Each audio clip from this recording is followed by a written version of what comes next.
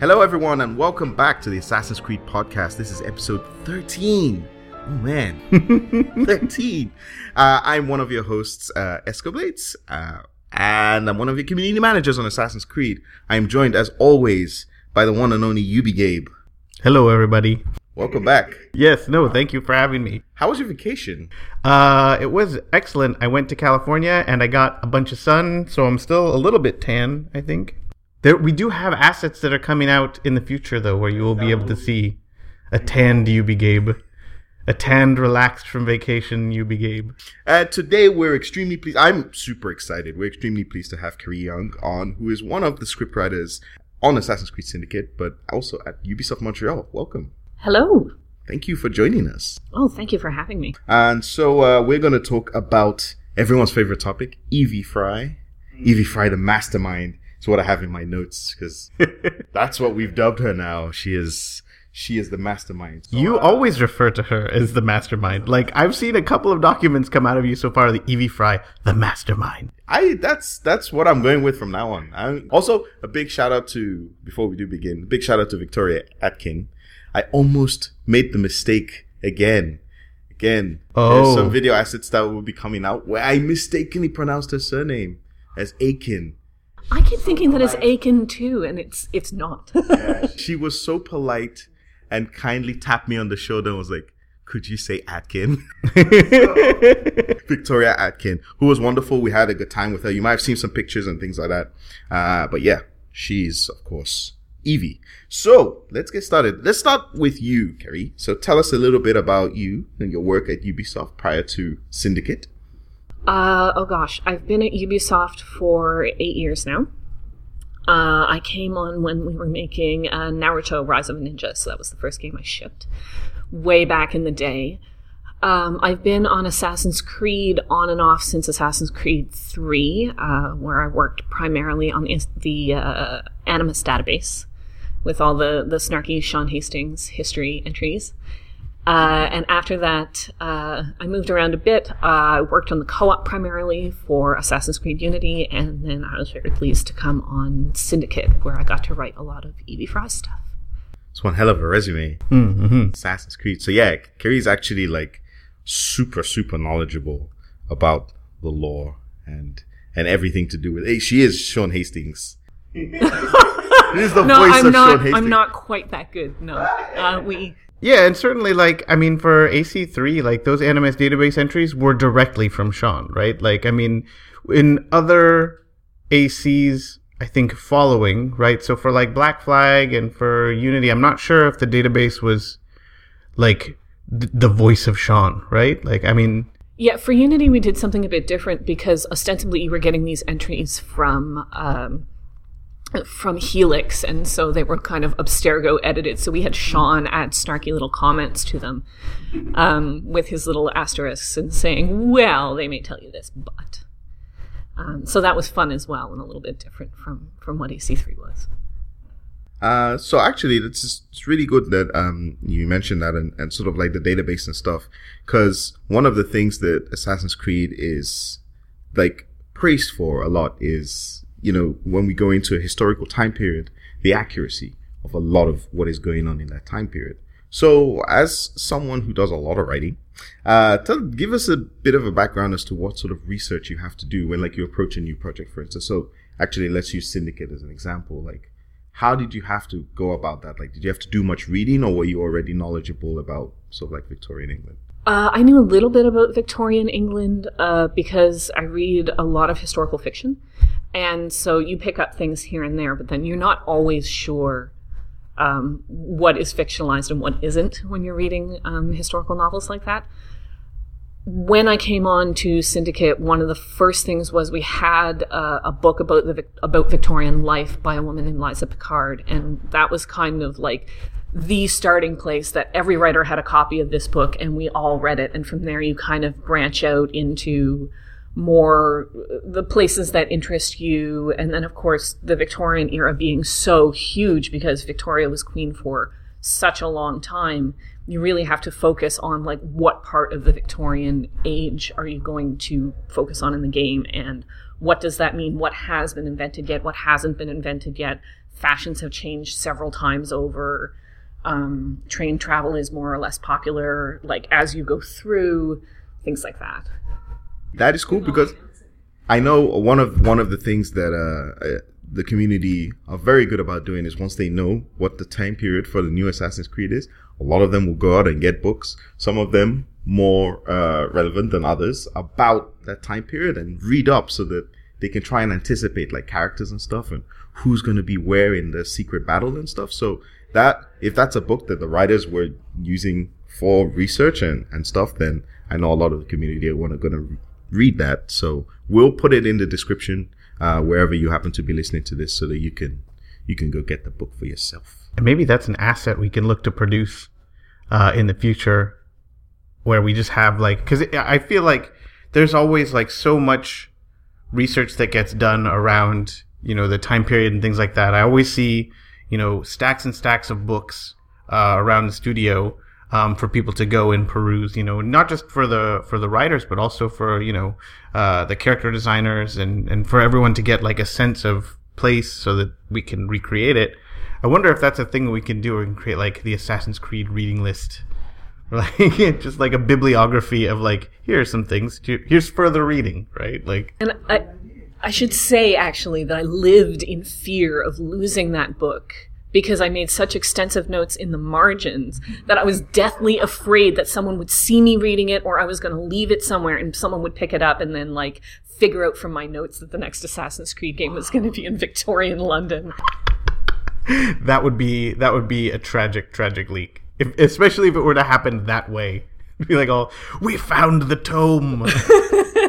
With all the notes, it says like leap of faith in the notes here. Can you mentioned that it is like that Queen Victoria was in power for a long time. The Victorian age is extremely long. Could you give us an idea of what, for Assassin's Creed Syndicate, what part of the Victorian area is that focused on, and give us an idea of what Victorian London was like at the time, so like the conditions that people were living in and stuff like that.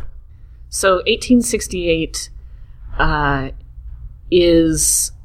it's a time at which train travel is becoming, train travel from the suburbs is becoming more and more of a thing. So you're at the beginning of people having like a daily commute and people living in different parts of London than what they work in. And before that, it was kind of possible to just like live and die within like 3 blocks of where you worked, where you were born. So it's becoming kind of more cosmopolitan, I guess. Victoria is not a major figure in this time period because she doesn't make a lot of public appearances. After the death of her husband, she went into very deep mourning, and there was, in fact, at one point somebody hung a sign up on Buckingham Palace that said, you know, this space for rent, because she was never there, and people were very upset that she wasn't performing the Queen's role in public life. One of the things that I learned when studying the Victorian era was that when you have a Christmas Carol, if you're reading A Christmas Carol and you're thinking that Scrooge is just way too extreme to be believed, Scrooge could actually have been a person at the time. He was not painted too strongly. The kind of workhouses and work conditions and attitudes around poverty at the time were actually quite atrocious. So we do have some things in the game that focus on, we talk a little bit about child labor and a little bit about the working conditions of kind of the everyday Joe, which it's a really, really hard life. It's kind of crazy. Yeah. Work safety, 8-hour work days, not a thing.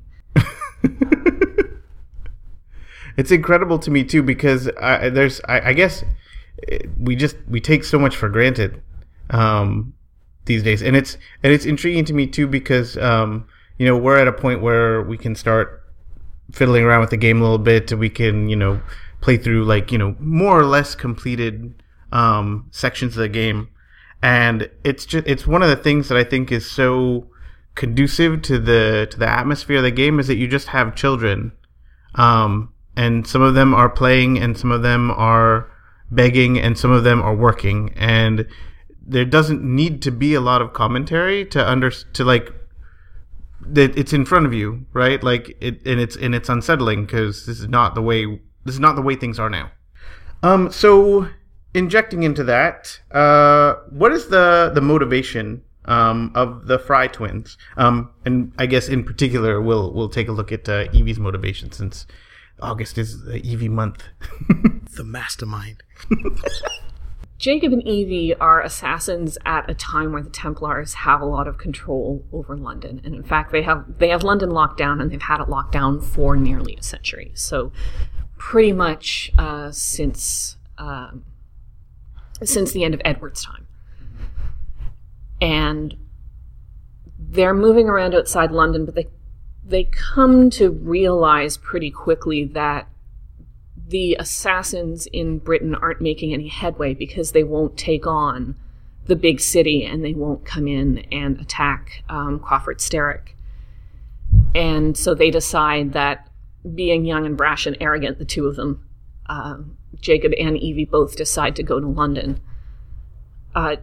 Jacob focuses more on taking out Templars, and Evie's interest is really that the Templars have an expert in the occult, and they are going after pieces of Eden very, very strongly. And because she is the kind of the more studious twin and the one who has done more research into this, she thinks it doesn't matter how many people they have. The pieces of Eden are what's really going to cause us problems if they get hold of any. And so when she gets to London, that's the first thing she does, is try and find out what they know and where they're hidden. And that puts her in conflict with Lucy Thorne, who is the Templar expert in the occult, and who has done all this research, and who owns all the books and the tokens and the journals, and has very extensively found out where all these pieces of Eden are, and is starting to collect them. And I mean, is there an understanding among the assassins of what the pieces of Eden are capable of? Because I mean, the idea is that they have, I guess they would have like the records from Altair of who documented the apple, right? But I mean, I guess my question is, like, is Evie alone in this quest? Like, or I think in a way, Jacob kind of sees it as like, those are myths. Like, there can't really be anything like that. And Evie's like, no, this is a real thing. These objects were real.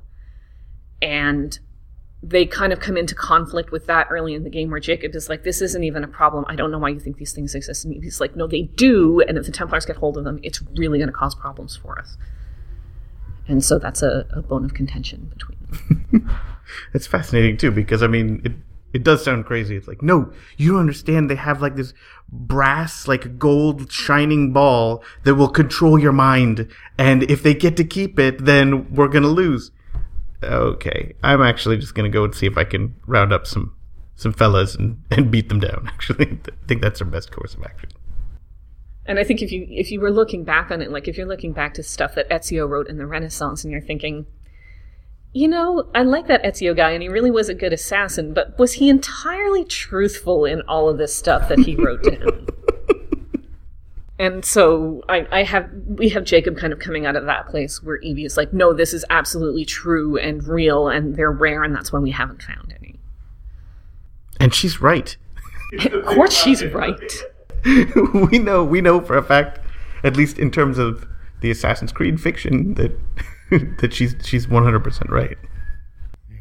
I think it's actually interesting that you mentioned that she's the more studious of the twins, and she has a lot of attributes that she doesn't really share with her brother. I think it's probably for the best that she's the one going on that path, looking into and going after, the pieces of Eden and people like Lucy Thorne, whereas Jacob is more about, hey, let's just take back London and get into brawls and things like that. And, because as we've mentioned in a lot of stuff, and especially coming out of Gamescom, of course, Evie differs from her brother in a variety of ways. Obviously, you've mentioned that she takes time to plan.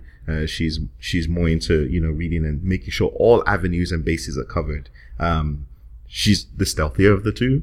She will sit back, and she's more assassin-like, I guess. Is Is that a fair assessment? More old school assassin. She's more of the old school assassin, and Jacob is kind of like, yay, life is a big adventure, and Evie's like, no, this is the way it has to be. We follow the creed. I'm going to plan this mission 6 ways from Sunday.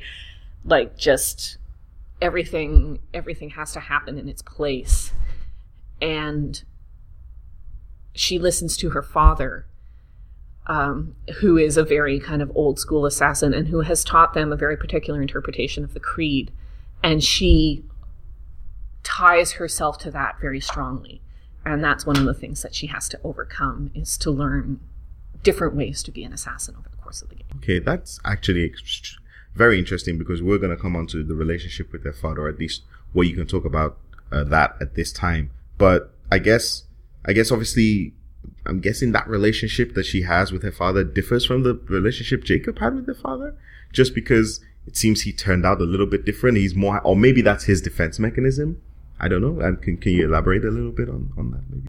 Yeah, I feel like Ethan Frye, he trained them both, but Jacob was never the studious one. He was always the one who wanted to be out doing and be very active, while Evie was the one who would stay with her father and plan and read and learn about things.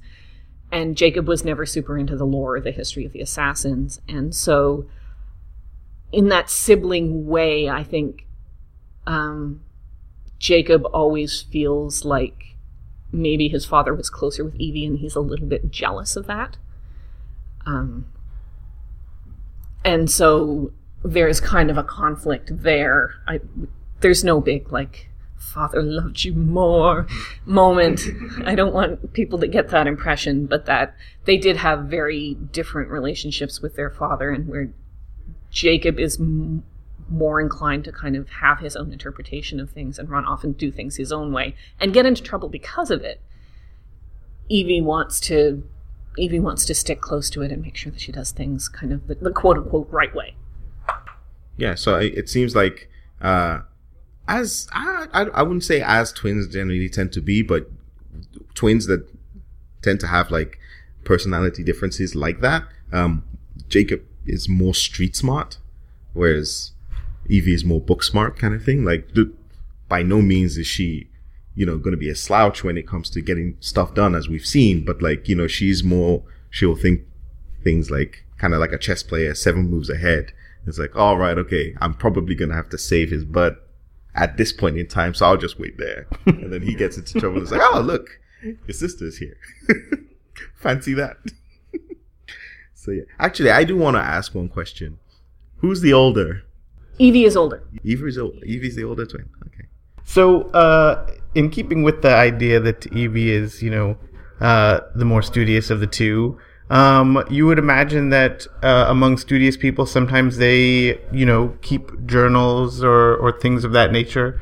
And there might be something in the game along those lines. Would you care to elaborate on that? Evie has a notebook that she keeps that chronicles her search for pieces of Eden throughout the game, which was super fun to write. It's meant to be sort of a professional notebook, so it's not meant to be like super emotional and here's how I'm feeling, but you do kind of get snippets of her relationship with Jacob, her relationship with Henry, of course, who's the other assassin in the picture, her relationship with all of the other people that you meet throughout London. And that was super fun to write because it let me have her express herself kind of on paper in a way that I think might be more comfortable for her, in a way that it's more comfortable for me too as a writer to be able to kind of write things out longhand. So. And but she also has some unique collectibles too. Yes. I'm very excited about the collectibles. And just the collectibles in general in the game, actually. We really wanted to tie a lot more of the collectibles back into the narrative. And I think we've really done that. And so Evie has her own set of collectibles, and we've done something that sort of harkens back to the feathers from Assassin's Creed 2, where you collected them and you put them in a box, and that unlocked your Ezio's storyline with his mother. And so for this, Evie will have some collectibles. Am I allowed to say what they are? Andy's shaking his head. Andy's shaking his head. Okay, we'll keep that for now. secret. Refer to them as the collectibles. And as she picks them up, there will be a couple of scenes that unlock, very short scenes, but they will tell a story of one of her relationships in the game. It's funny because I'm reminded of in Brotherhood we had the Christina missions, I think, where you do a really short mission with Christina and get a little glimpse of their relationship, which was funny because it illuminated a side of Ezio's life that you had never seen before, right? Like this, because it sort of like cast him in a new light, where you always think of him as being this debonair ladies' man, and a lot of people, I think, misunderstand that as like he's a womanizer. But I think that there are elements of his character that are illuminated by the Christina missions and how much he cared for her and how much he wished that he could be with her, but how, throughout the course of those missions, you realize how challenging that would ever be for the two of them and how tragic it is. I think that's it's cool for us to get back to that kind of storytelling, right? Where and I think people miss it from those days, like especially with things like the glyph puzzles and stuff like that, where we have, you do a couple of things or you collect a certain number of items and then you get some narrative. I feel like it's something that's been missing from this series for a little while, right? Like, because we always hear people like, oh, bring back this, bring back that.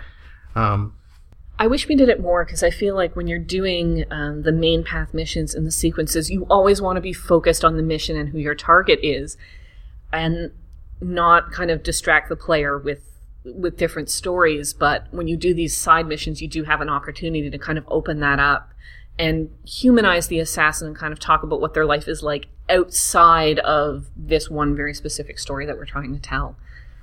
Yeah, and I think it's true of like design, for example, where, when you have an open world, like I think a lot of players want to be focused on, and there's so much, the whole concept of cognitive dissonance where, the player is being told like, oh, you have to get this done right away, and then also go ahead and collect twigs or something like that in the world, and like, build a treehouse out of them, a miniature treehouse to unlock a memory or something. It's like when you have to have some freedom in that in order to be able to realize that, like, well, so there are things that need to get done in this world, but then also these are people who are living their lives, and so you're going to get little bits and pieces of their lives like intermingled, but it's totally up to you how you want to get them. If you just want to solve like the main thing and then go back as like a retrospective in the open world and like uncover all that stuff, you're welcome to do that. Or if you want to try and go about it organically and clear out the map, so to speak, right, with like the missions that are all available to you at the time, you can do that as well.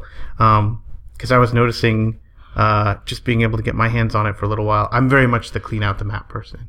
So I take out like everything I can, and I'm super completionist. And because of that, it takes me like, dozens of hours to complete an Assassin's Creed, which is the worst thing for someone who's trying to get it done before it comes out. But you're the kind of player we love, Gabe. Yeah. You see all the content. So I think this is like, and I mean, I don't want to spoil much about what we have in store, but I feel like there are more opportunities for you to get to know the twins in Syndicate outside of their grand quest to, conquer London and defeat the Templars, which are important.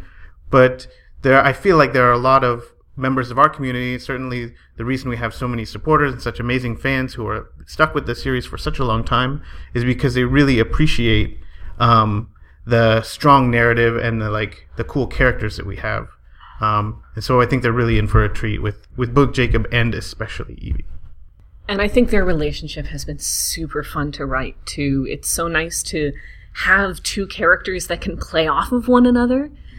And so it's really great to write that brother-sister relationship because, and I think anyone who has a sibling knows that there's no one who can get under your skin like a brother or sister who knows you better than you know yourself almost. And we do have those just great moments of them just poking at one another where they know it hurts the most. So that's a lot of fun.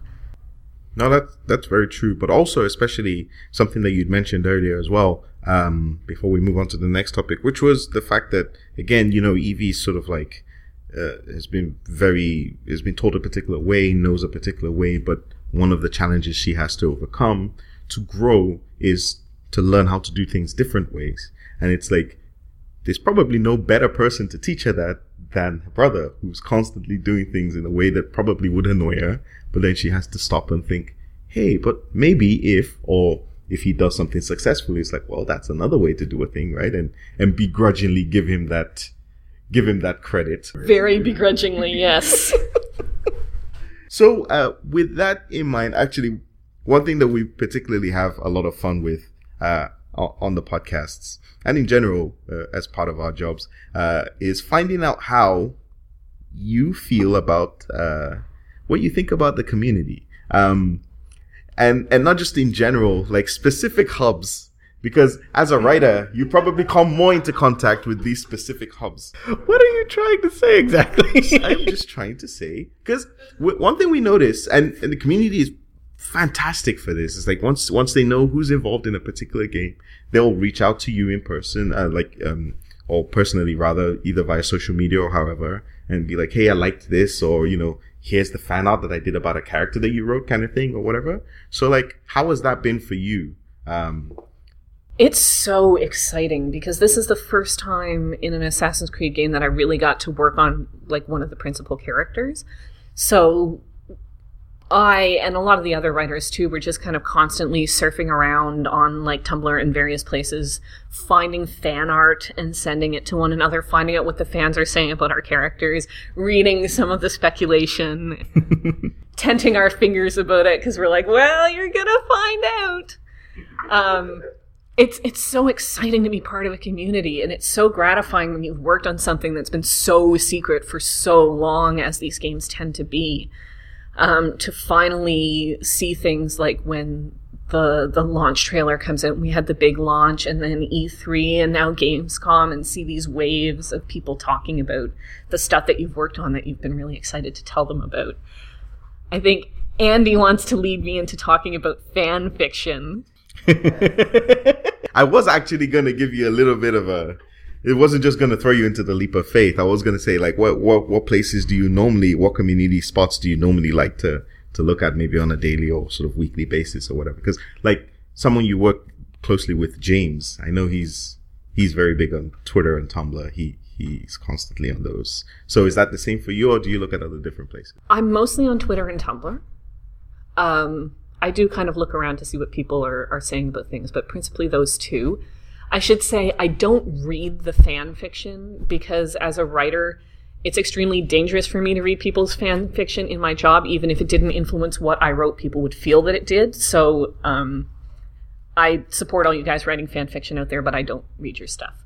Kind of can't too, right? Like, I mean, that's the thing. I think that is we do get people contacting us sometimes with, like, hey, can you show this to the writers? And it's like, no, we legally we cannot. Like, in fact, I can't look at this either, right? Like, it's funny because that's the one area where we can't really accept submissions of any kind. Like, when people send us artwork and stuff, we can promote it, and it's not really considered that big of a deal. But for some reason, like, story elements and fan fiction, stuff like that, is especially prickly. Yeah, and it makes me super sad because I know there's some stuff going on out there, and I do, like, you want to look, you want to know what people are saying about your characters and what they think and how they would write them, but I can't. But I do think that people should ship all the ships. Set sail to lands far and wide. You've been giving ship all the shit. You know what? That should be a hashtag. That's the new hashtag. We're going to have to bring it in when we start live streaming again. Ship all the ships. Hashtag do a thing. Hashtag ship all the ships. Sail all those ships. The writers are delighted to know it's out there. And we share the fan art a lot. And of course, Paul and Victoria and Jez Dale, who plays Henry as well. We were on set for a lot of the motion capture. Various writers were there various weeks. So now that the fan art and stuff is coming out, we're sending them pictures and all the great fan art that we find. So they're seeing it too. So everybody's kind of passing stuff back and forth, and it's really great. Yeah, that's just reminded me of something, because I remember when we were working on I think it was when we were working on Unity, and you had mentioned something that the writers were talking about. Like, you and Travis were talking about a musical, and I thought you guys were like, okay, yeah, you're gonna do Assassin's Creed the musical. All right, well, I'll believe it when I see it. Like, okay, like, sure. You guys are really enthusiastic, and your enthusiasm grew and grew and grew for a while, and then I didn't hear anything else about it until we were out with Paul and Victoria shooting our secret project that you guys will probably see later this month, or maybe around the time of this podcast coming out. But yeah, and they had mentioned that it's a real thing that they participated in on set. That they had. Oh, they were making up songs, and there's a video out there somewhere of Paul and Victoria and Michael, who was our dialect coach, singing like just this patter song. One of the directors on set took a picture of it, took like a little video on his iPhone, and I've been trying to get hold of it, but he won't send it to me because he's afraid I'll post it on the internet and then he'll get in trouble. No, tell him you'll give it to us. Yes. Yes. Make sure that goes to a good place. Yeah, and we'll post it with this podcast. Or probably not. Maybe later. I mean, to an extent, you don't know how much of this is inside jokes because you're on the set and it seems very funny at the time, but, like, you don't know if anybody else is going to get the joke. But we do. Yeah, they made up songs. I think they did a video of Assassin's Creed speed dating. That was just kind of a thing that they ad-libbed on set. Yeah, no, it was super fun.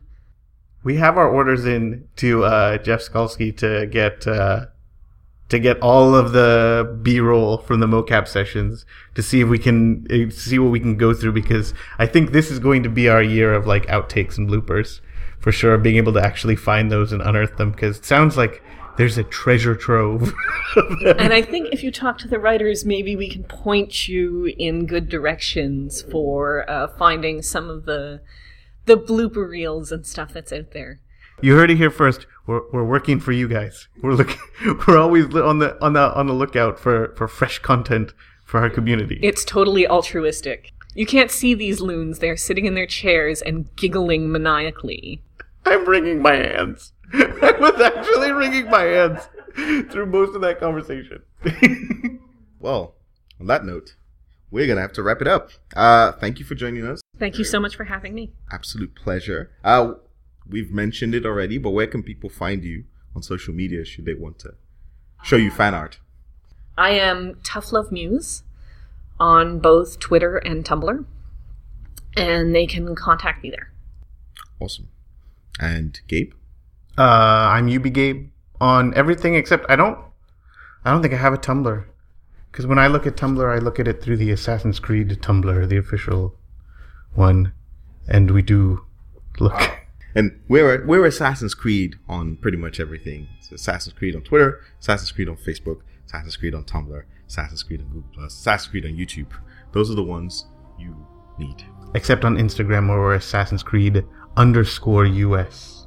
And I'm Escoblades on Twitter. Feel free to get in touch with us should you have questions, or if you want to let us know that you enjoyed the episode with Kerry. You can also tag her in it as well. She'd love that. So yeah, until next time, Assassins, take care and bye.